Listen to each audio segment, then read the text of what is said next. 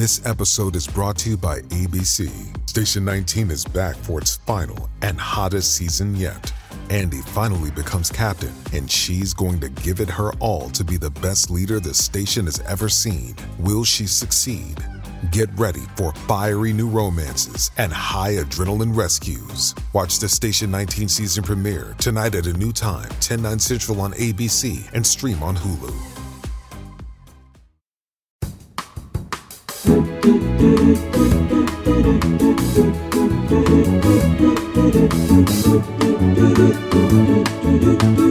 Namaste, motherfuckers. Welcome to Namaste, Motherfuckers, the only podcast where the worlds of comedy, self-help and business collide. I'm your host, Callie Beaton, and today's episode is called I'm Not Disabled, I'm Rosie. The subject of imposter syndrome, or feeling like a fraud, comes up a lot on this podcast. But if there's one thing you learn when you get to know my guest today a bit, it's that her confidence is not an act. To quote Mark Twain, all you need in this life is ignorance and confidence, and then success is sure.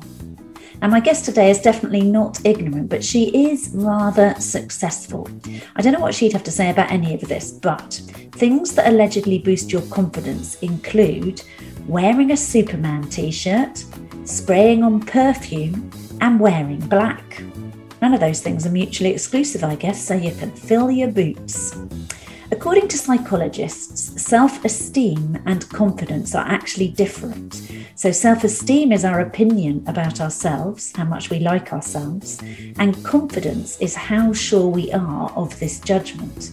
So while self-esteem is an internal feeling, confidence is its outer manifestation. Close, but different. There are 4 things which affect our levels of self-esteem, which psychologists call the 4 Ps. Catchy. The first one is perspiration, how we respond to fear and anxiety. Second one is peers, not Piers Morgan, but how we compare ourselves with others. Third one is parents. And the fourth one is performance, whether that's academic or career. Not sexual, I don't think, or maybe. Anyway, moving on. In my case, the 5th P is picking the wrong people to get into relationships with, which really does affect your self-esteem. What happened?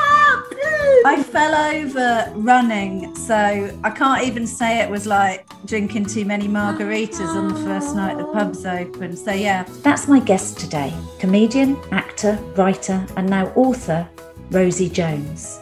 If self-esteem comes from your parents, then it makes sense that Rosie's is in good shape because her mum and dad, as you'll hear in the podcast, are pretty awesome. I said, I'm interviewing Rosie for the podcast. He was like, oh my God, she's really famous, Mum. You're really lucky. And and I said, well, it's only an hour on Zoom. And he went, yeah, but it might take 2 hours. So there you go.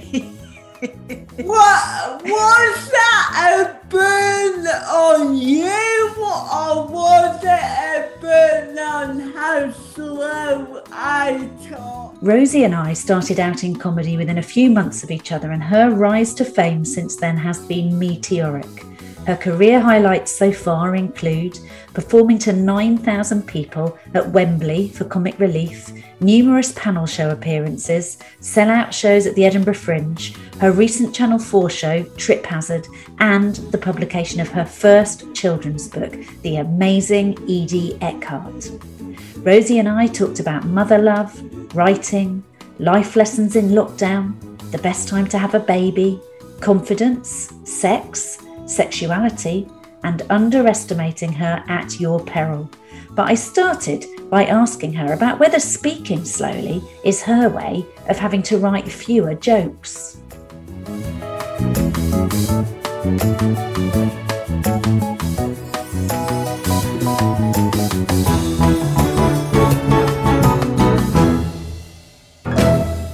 I've got a career literally on 3 jokes, and that's it. I'm done. You see, you say that, but annoyingly, there are some people, because you and I started out at the same-ish time. I think you probably started out a bit later than me. Maybe when did you start, Rosie? 2016. 2015. So yeah, that is maybe I started at the very end of 2015, so it's very similar. So we're like contemporaries, and there are some people who started out when you and I started, and I'm like, you're doing really well, but I'm a bit irritated by that. And then with you, I'm like, yeah, but you're really good at it. So I can't hate you as much as I'd like to, because you're funny. So that's enough. But you do seem, Rosie, I was thinking, well, just say this for the listeners, that Rosie did turn up a little bit late because of confusion about time that we were doing it. And I was like, she's just too famous now. She can't be asked. She's just like, do you know what? I was on Lorraine on Tuesday. I don't need Callie Beaton. No, honestly, I was sat here eating a banana and Callie emailed me and was like, are you ready? And I was like, yeah, I'm ready. And Josh got the timing completely wrong. So I'm not successful. I'm very shit at my schedule. Well, you'll have an executive assistant probably by Christmas, and you won't need to worry, Rosie. They'll be running around getting you a latte. But you seem to have had, so most of us have had a shit year if we're comedians, and you've managed to knock out like TV shows, podcasts and a bloody book now. And I need to know, have you got all the COVID winning for everybody? Have you just taken it for everyone's share and gone, yeah, I'll have that? Yeah, I think when COVID hit, a lot of TV people had a lot of time at home.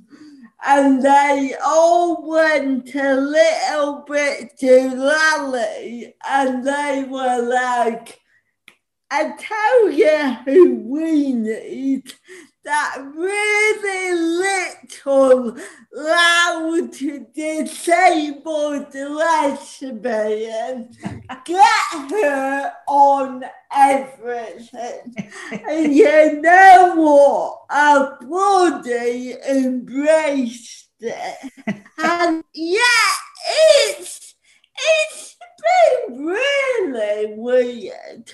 I mean, like everyone, there was a day in March 2020 where literally overnight my diary cleared.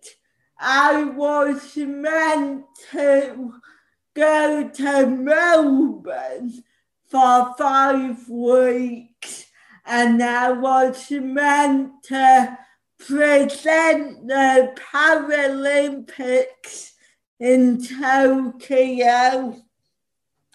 So yeah, it was really shit, but luckily other things came up, and I already had my book deal.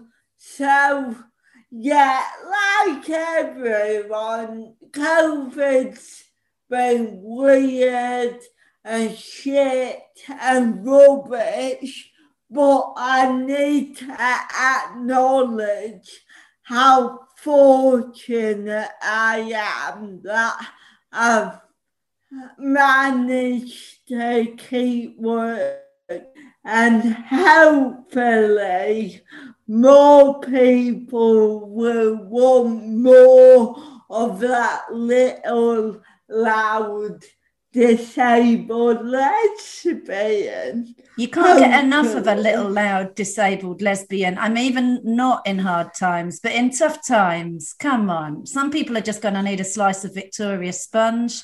Other people are saying I need a disabled Northern Joanna Lumley, and that's where you come in, isn't it? I'll be like, ding dong, here I am.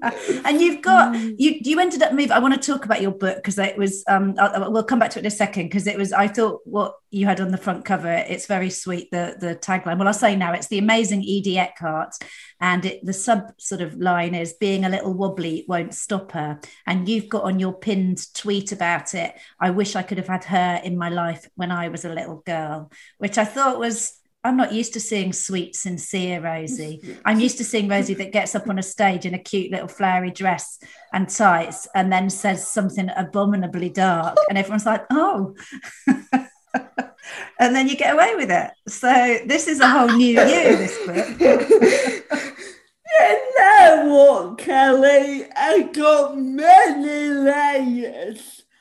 Granted, a lot of those layers are still obstetric tits and woman, but you know what? I can, when I really want to be.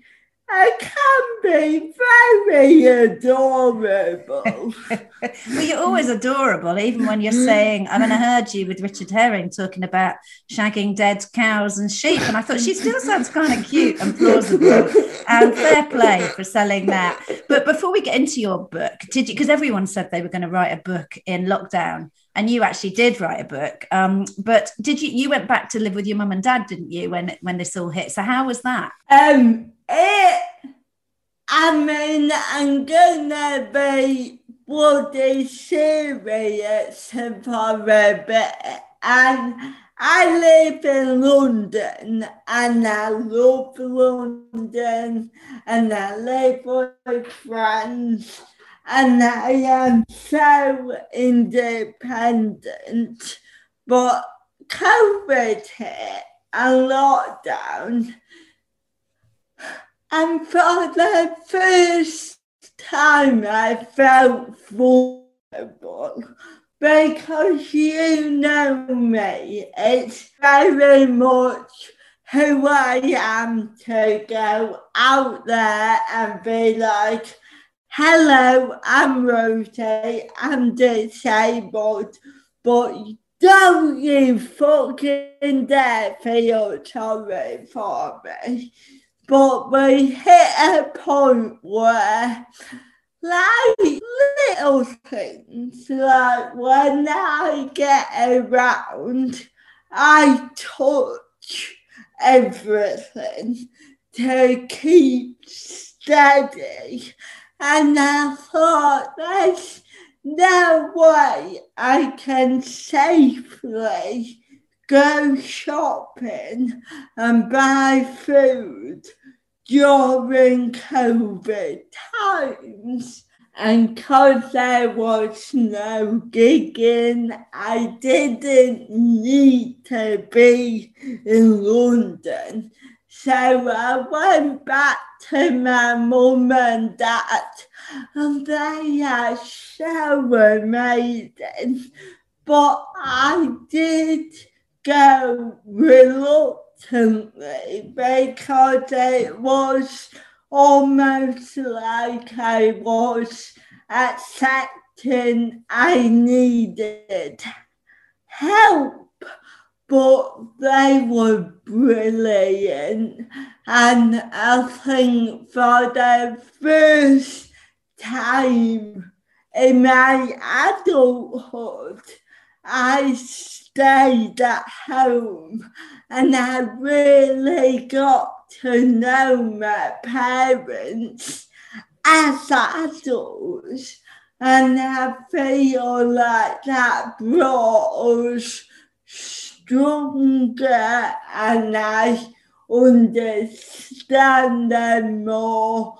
And yet it was such a lovely year we had together, and yeah, they just are so proud of. They left me to it, and I commandeered the dining room as my office, and I'd have a very strict daily routine, and I would write a certain amount of words every day, and every 2 hours my dad would bring me a cup of tea and a slice of cake. So really, I had a cracking lockdown. Is this back at your own place now? Yeah, I'm back in London. I came back about 5 weeks ago, but my mum is so lovely. She texts me every day going, just to make sure you're not coming back. Stay there, even if COVID happens again, do not move. And did you, because your mum and dad, you're older now than you were when your mum and dad had you, right? Yeah, so they were 26 when they had me, and I'm 30. And for me, it's very interesting because both my nanas and my mum were both, all three were 26 when they had a child. So I just thought that I would have a baby at 26, and I got to that magic age, and I was not pregnant, I wasn't married, I didn't have my own house, and I didn't have a partner, and it made me go, what? This was always the plan. But after then, when I realised that it might be the plan, but it was never my plan, it was quite liberating. And I do want to get married.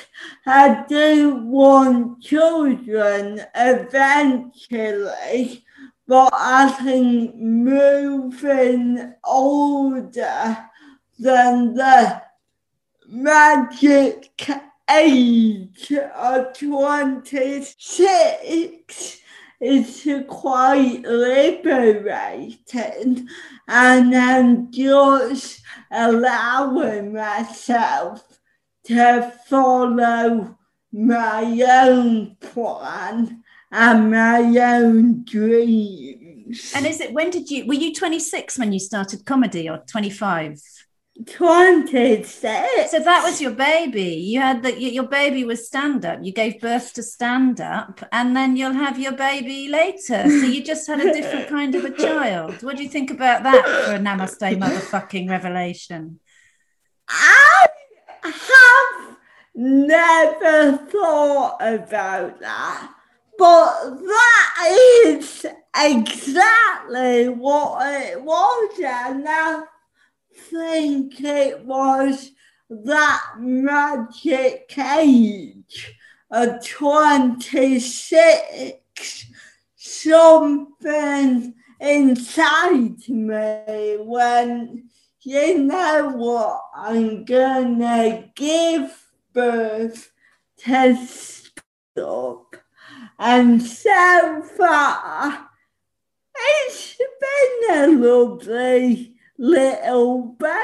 It's it's not a bad looking baby. It's got some talent. It's learnt to speak. It's on the telly. I think I've seen worse, but sometimes your friends have a baby and you're like, oh, I don't know how to tell you, but that's not the one I'd have chosen. And do you, so you can, nowadays you'll be able to pick any woman you want, Rosie, to settle down with and have a baby. So you're probably, Kim Kardashian's available now, I hear. So you could go and have another little Kardashian baby, couldn't you? Who are you after? Are you seeing anyone at the moment? No, I am single because my little baby stand up. Baby Stan, we can call it, little baby Stan. Stan. Oh, I love him, but he is very demanding. Yeah, I bet. And it's interesting. I've never been in a relationship, and I spent a lot of my 20s going, shit, what am I doing wrong? How do I get a girlfriend? What can I do? And actually, right now, I've hit a certain piece with it that I am focusing on my career. I just bloody bought my first flat, and I'm at a stage of pure happiness that I think when Kim comes along, one really lovely, great girl comes into my life, brilliant, but I don't need that. Like, I'm not on dating app. I'm not searching all day, every day, because right now I need to put my job and my career first because I love it. I really love it. Do you think you love it more because you and I both started off camera and then made the switch to performing? Only it took me 30 years to do that, and it took you about 7 minutes. But how long did you work behind the scenes? Was it like 5 or 6 years? Yeah, 6 years. And I bet you found it too. I would often literally be behind the camera so that on-screen talent was 3 feet away, and I would look at them and I go, I want to do that. Did you always think it should be me? I should be, because you used to write, you're a brilliant writer, Rosie, and I'm not just blowing smoke up your ass. Anyone who follows you on Twitter will see how you are just naturally, funny bones is a sort of slightly old school way to say it, but you and Maisie Adam are the two acts I've seen in the last few years, and I've worked in comedy my whole career, where I'm like, yeah, both of you just have whatever it is, it's effortlessly, you both had it from gig one. But so when you were seeing people deliver your gags, so we know you're a great writer, and I'm sure that was clear always, but I guess it was for you, was it the sort of like, I don't know if I can deliver it, like it's going to be as in this, was it the pace of your speech where you thought maybe this won't work for timing of comedy? What would have held you back for 6 years? That's exactly what it is, and actually that was my light bulb moment of, for 6 years I thought I can't be on camera because of how I speak. I knew that my friends and family understood me, but I did not think for 1 second that the general public would have the patience to sit there and listen to me. And I would love writing for other people. I still love writing now. But I did feel bitter, and there was a part of me that thought, that should be me. So what made you think you could, because you've got a way, and I know this has been much written about with you, Rosie, but so there is the risk people will get to your punchline before you, unless your punchline is very clever and unexpected. So joking as we were about you have to write less jokes because you deliver them more slowly, but my God, you've got to go through a twist and turn to double bluff the audience, right? So what made you know what made you think, well, actually I can do this, the speed of my speech won't hold me back? Basically, I was writing more and more, and I just had that light bulb moment. Well, I just make sure they don't expect that twist. And I thought, I think I got something here.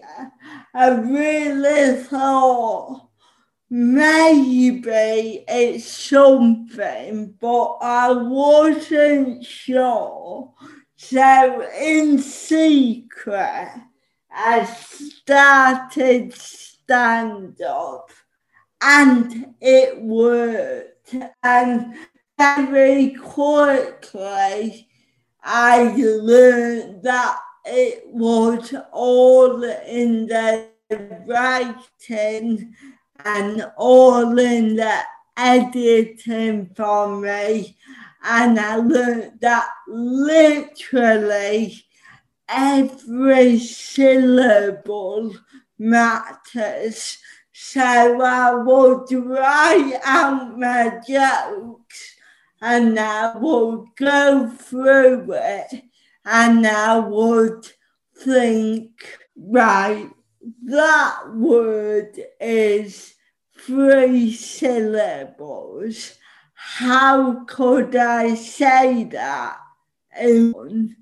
And it's the thing of, don't say fantastic, because at fantastic, the audience are already going tick. but if I say great, I got it out before they know what I'm gonna say. But so you're creating something, and I guess you understand the anatomy of a joke because you work behind the scenes. So you had the kind of writing brain and you knew what worked. So you had the advantage that you'd kind of been to comedy school by doing those jobs. But then when you see you on, I've loved your Trip Hazard on Channel 4. Anyone who hasn't seen it, by the time this goes out, definitely watch it. I've also loved it because our mutual friend Rachel Stubbings, I love her cameo role. She's just brilliant. So I always love seeing her. But in that, again, you're a very specific writer and you have to pedal very hard to get the writing right to deliver it. But then when you're doing your ad libs on Trip Hazard, you are really fucking funny. And it struck me that so you're not editing or curating that. And quite a broad range of people who might or might not understand anything about, they might or might not have ever met anyone with your disability. They maybe haven't even met very many people at all, some of them, and able-bodied or not. But they do all sort of they all take you in good spirit and laugh, and it's really funny. So you are also a brilliant ad-libber, and that doesn't tie into that strategy. Well, it does, because I speak slowly, but there's absolutely nothing wrong with the speed of my brain. Mm-hmm. And literally, as I am speaking now, there's a part of my brain going, do I need that word? Would it make sense without that word and that phrase? So I would argue that even in my ad-libs, I've got more time to edit. So you've basically just translated a disability into a superpower. You're like, no, actually, I've got two things going on, and I've got the advantage of having time to think what it is. Fast talkers like me, it's out of our mouths, and we're like, oh, that's not what I meant to say. Namaste, motherfuckers. In terms of your confidence, so it's really interesting doing this podcast, which is about, as you know, sort of, it's kind of debunking the myths of people and looking at the real shit that goes on, because I always think there's the version of ourselves that we show people, and then there's what's really going on inside, and it takes a lot of effort to make things look effortless for all of us, I think.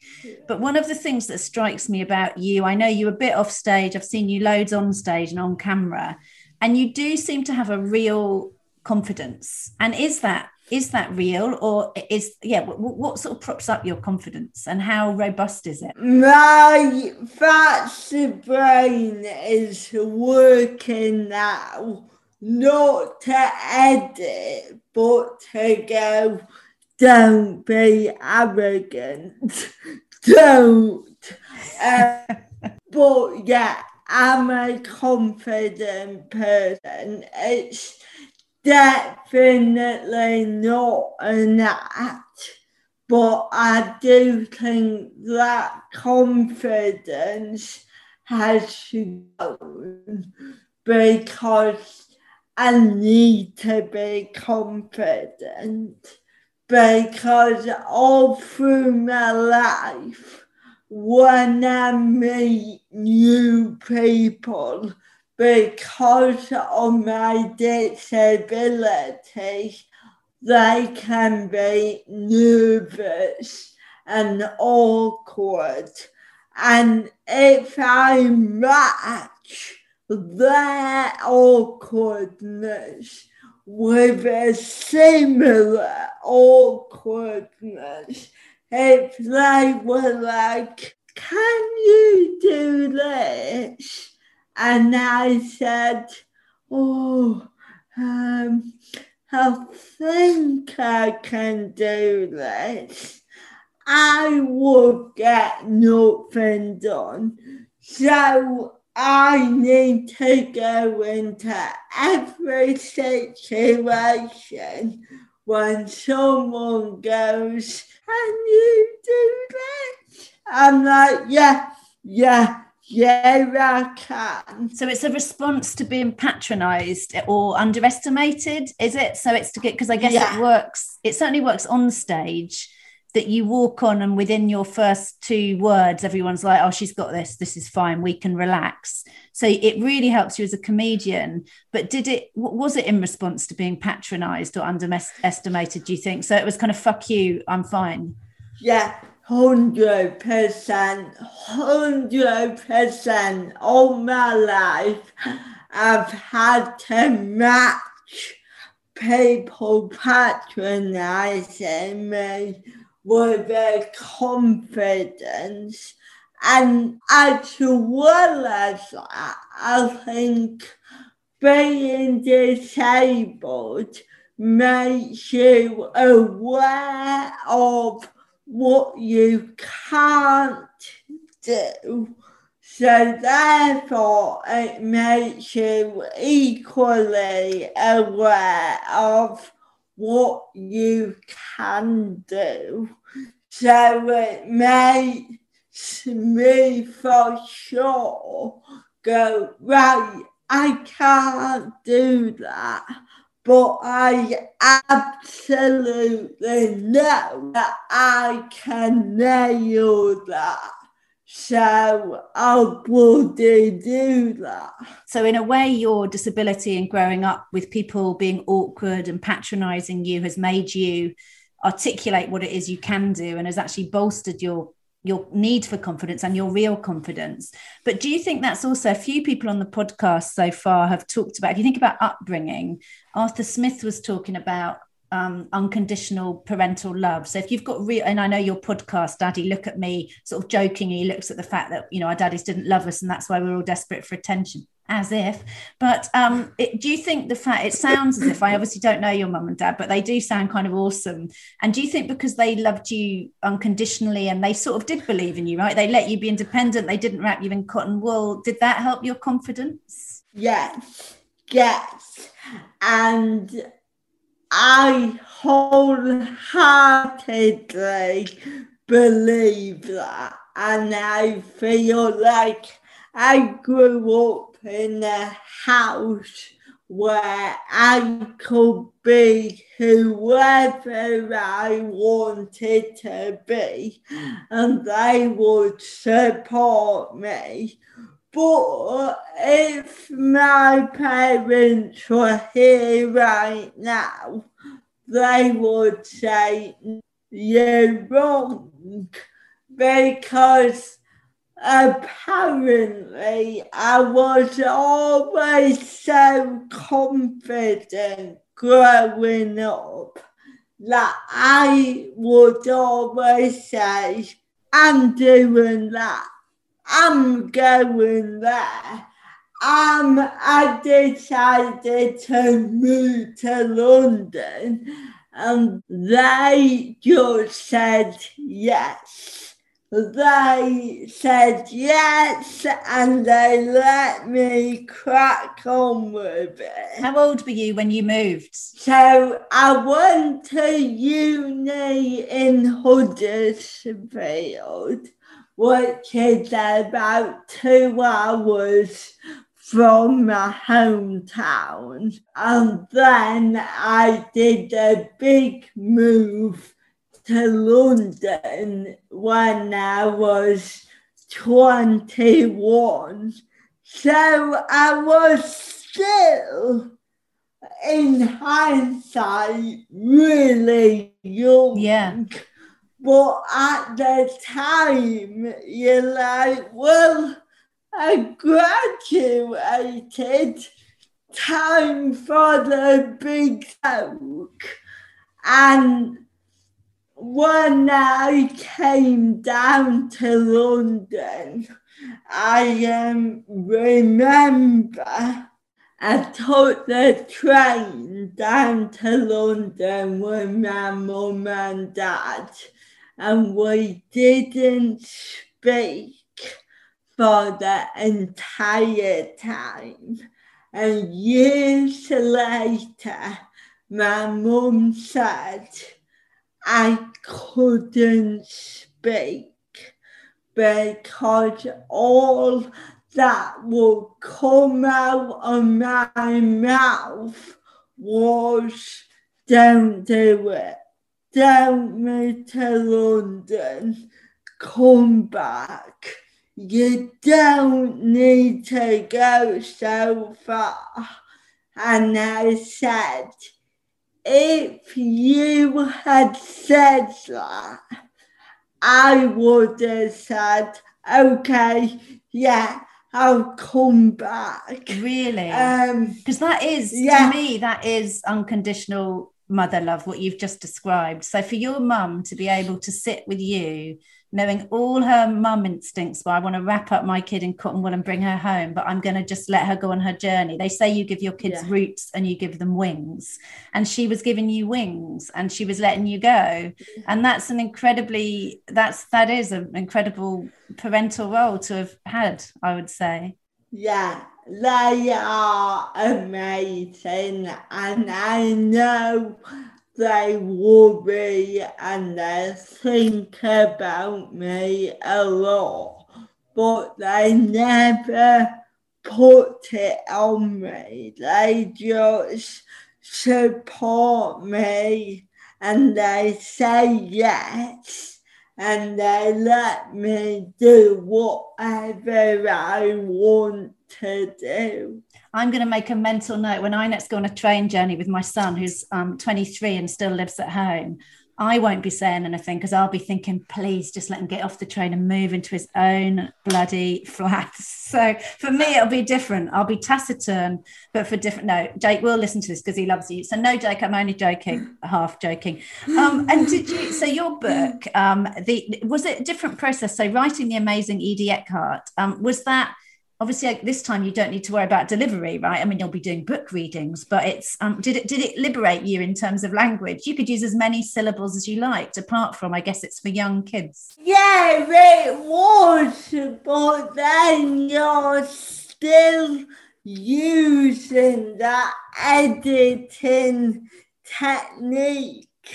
And actually, for children, really, you're probably editing more because I was very aware that it's for 11-year-olds.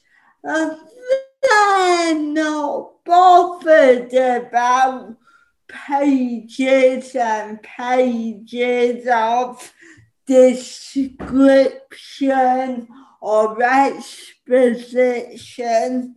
So I was still using the editing technique, but in a different way, because I think disabled or not, stand-up or writer, it's all about the editing, because you should never ever use more words you need to get your point across.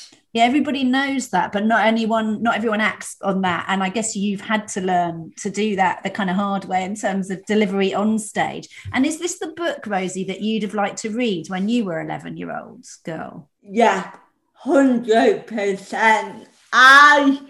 I read and read and read all the time when I was little, and I loved it. But in hindsight, I never saw anybody like me on TV or in books. And that had a negative effect. It's really demoralizing. It makes you think, am I wrong? Am I valid? Is my story worth telling? And it was, because I'm disabled, but I'm just like every other person. So yeah, when I was writing it, I definitely had 12-year-old Rosie in mind. And I really know that if Edie and if the book was around when I was little, it would have helped me so much. So you're going to inspire and give confidence, I guess, to lots of disabled and able-bodied kids in terms of understanding. I guess it's about, I always say this about my son, who, you know, who's neurodiverse, and difference doesn't mean less. And as people in the world, especially with our worlds having got so small in lockdown, it's really important we walk towards discomfort. If there's someone you're like, I don't really understand what's up with you, or I don't really know what I should say to you, to walk towards the conversation, not away from it. Yeah, Exactly. And I think a lot of people said, is your book for disabled children? And it is for disabled children to read and to go, she's like me, oh, I do that.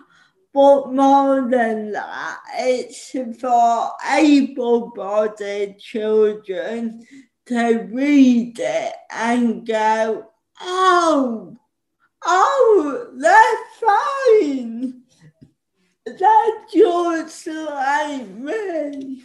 So really, it's absolutely for everyone, because I just want to say, just because someone's wobbly or a little bit different, it doesn't stop them from being brilliant. I wasn't expecting to get so many goosebumps talking to you, Rosie Jones, but I keep getting them today. You've had me almost in tears a couple of times, but you won't be able to see because of my glasses. What would you pick as your namaste motherfucking moment?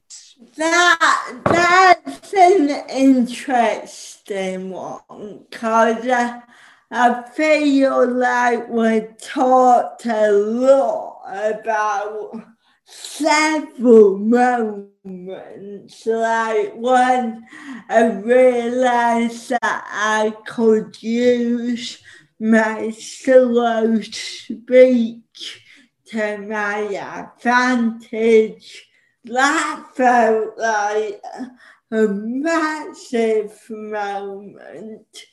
But I'm actually gonna say probably the first night I kissed the woman.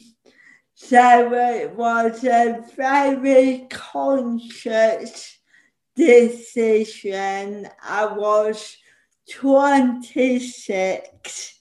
I was living in London, and I went out with my best friend, who's a gay guy, and we went to a gay bar, and I said to him, Nick, I'm gay.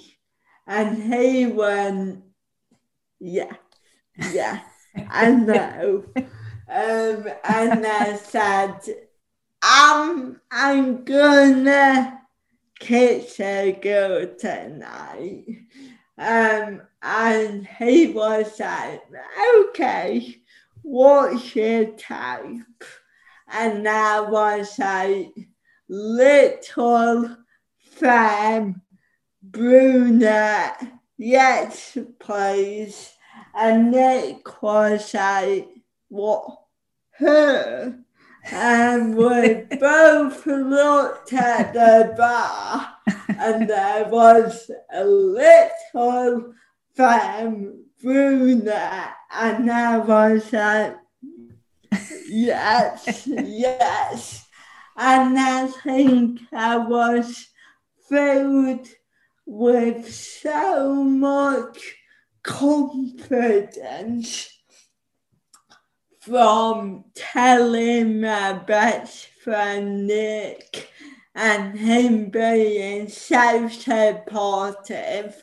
It was like a movie. Like I went up to her, got her a drink, we danced, then we had a lovely snog all night, and I mean, I was so drunk at that point.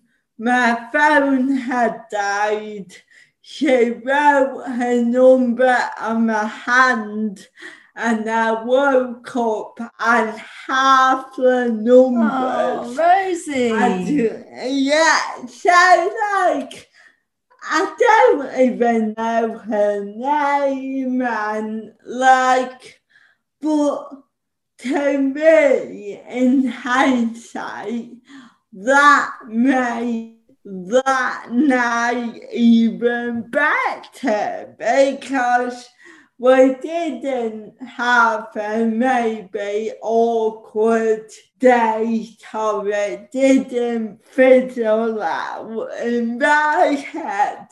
She can always be that one girl who ignited my gay journey, and from that point I think I started coming out to more and more people. I started comedy, I started dressing differently, I started feeling more confident in who I was, and I think it was that moment in that club got a lovely kiss with a very fit girl. Well, if she's listening to this podcast when it goes out, Rosie, and if you end up getting married, I expect to be at the top table, all right? The namaste fucking top table. So I'm wary of asking you this because I know what your jokes are like, and we're suddenly going to go into a whole X-rated band category on Apple Podcasts. But your favourite joke, what is it? That is so tricky for me because I'm gonna be arrogant and I'm gonna choose one of my own. I would expect nothing less. I think it's interesting because it's a joke I don't do anymore.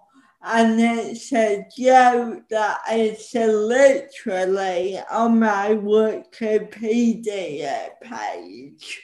And it was my introduction joke. I must have said it about 1,000 times. And it's, hello, I'm Rosie, and as you can tell from my voice, I suffer from being northern. And I've heard you do that gag, and that is again it sums up, doesn't it, what you talked about is just lead them down one path and give them something else.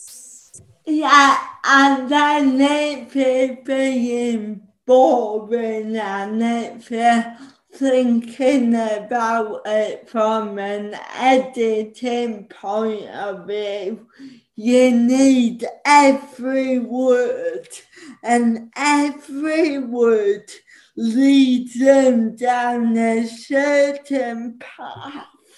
And then you get to northern and you go, ha, got ya. But on another level, that just reminds me about starting comedy. I knew that when I said that joke, I was home and you got your first laugh, and it made me go, I'm off, I'm ready to tell some jokes. You had them at that point. Yeah, and it was just the boost I needed. Was it hard to say goodbye to that joke? Because when we've got openers like that are absolutely fail-safe, or as near to fail-safe as any of us have, that must have been hard to lay it to rest, wasn't it? Yeah, it was. And I think I got to a point when I would say, Hello, I'm Rosie, and as you can tell from my voice, and people would laugh, and it made me go, too many people know it. Yeah. And it made me go, I'm losing control. Yeah. And I don't have them where I want them. So actually, although I was sad, it made me go, no, I got to up myself. I got to be better. And yeah, it was sad, but it was time. It was time. And you've given loads of really, really good advice, and your whole book, I guess, is in a way implicit advice for little girls, little boys, people who don't identify as girls or boys, to realise that there's a lot more to the world than people might have assumed when you were growing up. So we've had loads of lovely advice in this episode, but if there was just one bit of life advice you could give to anyone listening, what would it be? Never apologise. And I need to say, if you do something wrong, absolutely bloody say sorry quick.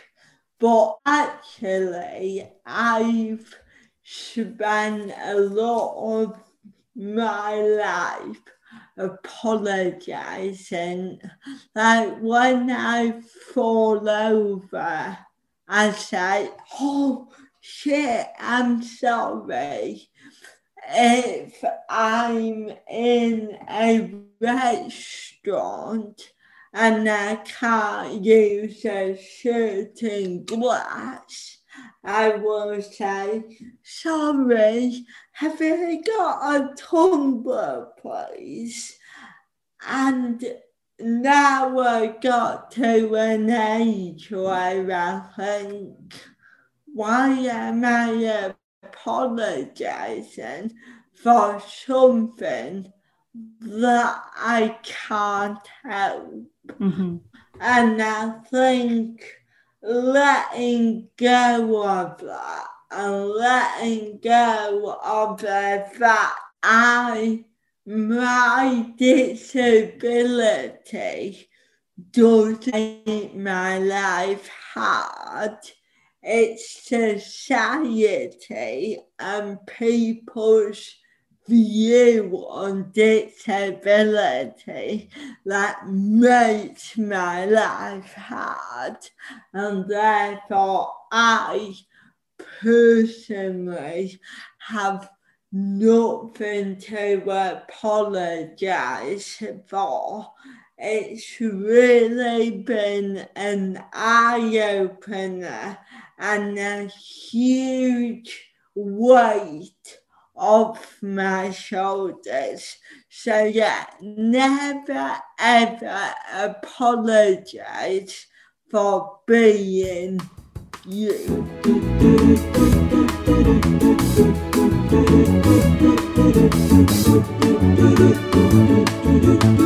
Namaste, motherfucker. That was the outstanding Rosie Jones. Every episode, I pick a thing inspired by my guest that I am going to try. This week, I've decided finally to read a book I've been meaning to read for about 10 years since it first came out, and it is The Reality Slap by Russ Harris. The book looks at life's setbacks and challenges as being like reality continually slapping you in the face. And crucially, it helps you work out what you can do to thrive even after serious setbacks. It says here, the reality slap is the essential guide to finding happiness and fulfillment. This powerful book might just change your life. Bold claims. Now, info on the book is in the show notes, as well as all the good stuff about where you can find Rosie and how you can order her brand new brilliant children's book. Namaste Motherfuckers was written and presented by me, Callie Beaton, and was produced by Mike Hansen and Karush Adami for Pod People Productions. Music by Jake Yap. If you've liked today's show, please subscribe now on your favourite podcast app and also rate and review the show, not because I'm needy and crave external affirmation, but because it helps other people find the show. We'll be back in your feed next Monday when I'll be talking to comedian, satirist, writer and presenter Matt Ford. I left literally the moment he was announced as leader. I emailed the Labour Party and cancelled my membership. I'm Callie Beaton. Until next time, motherfuckers.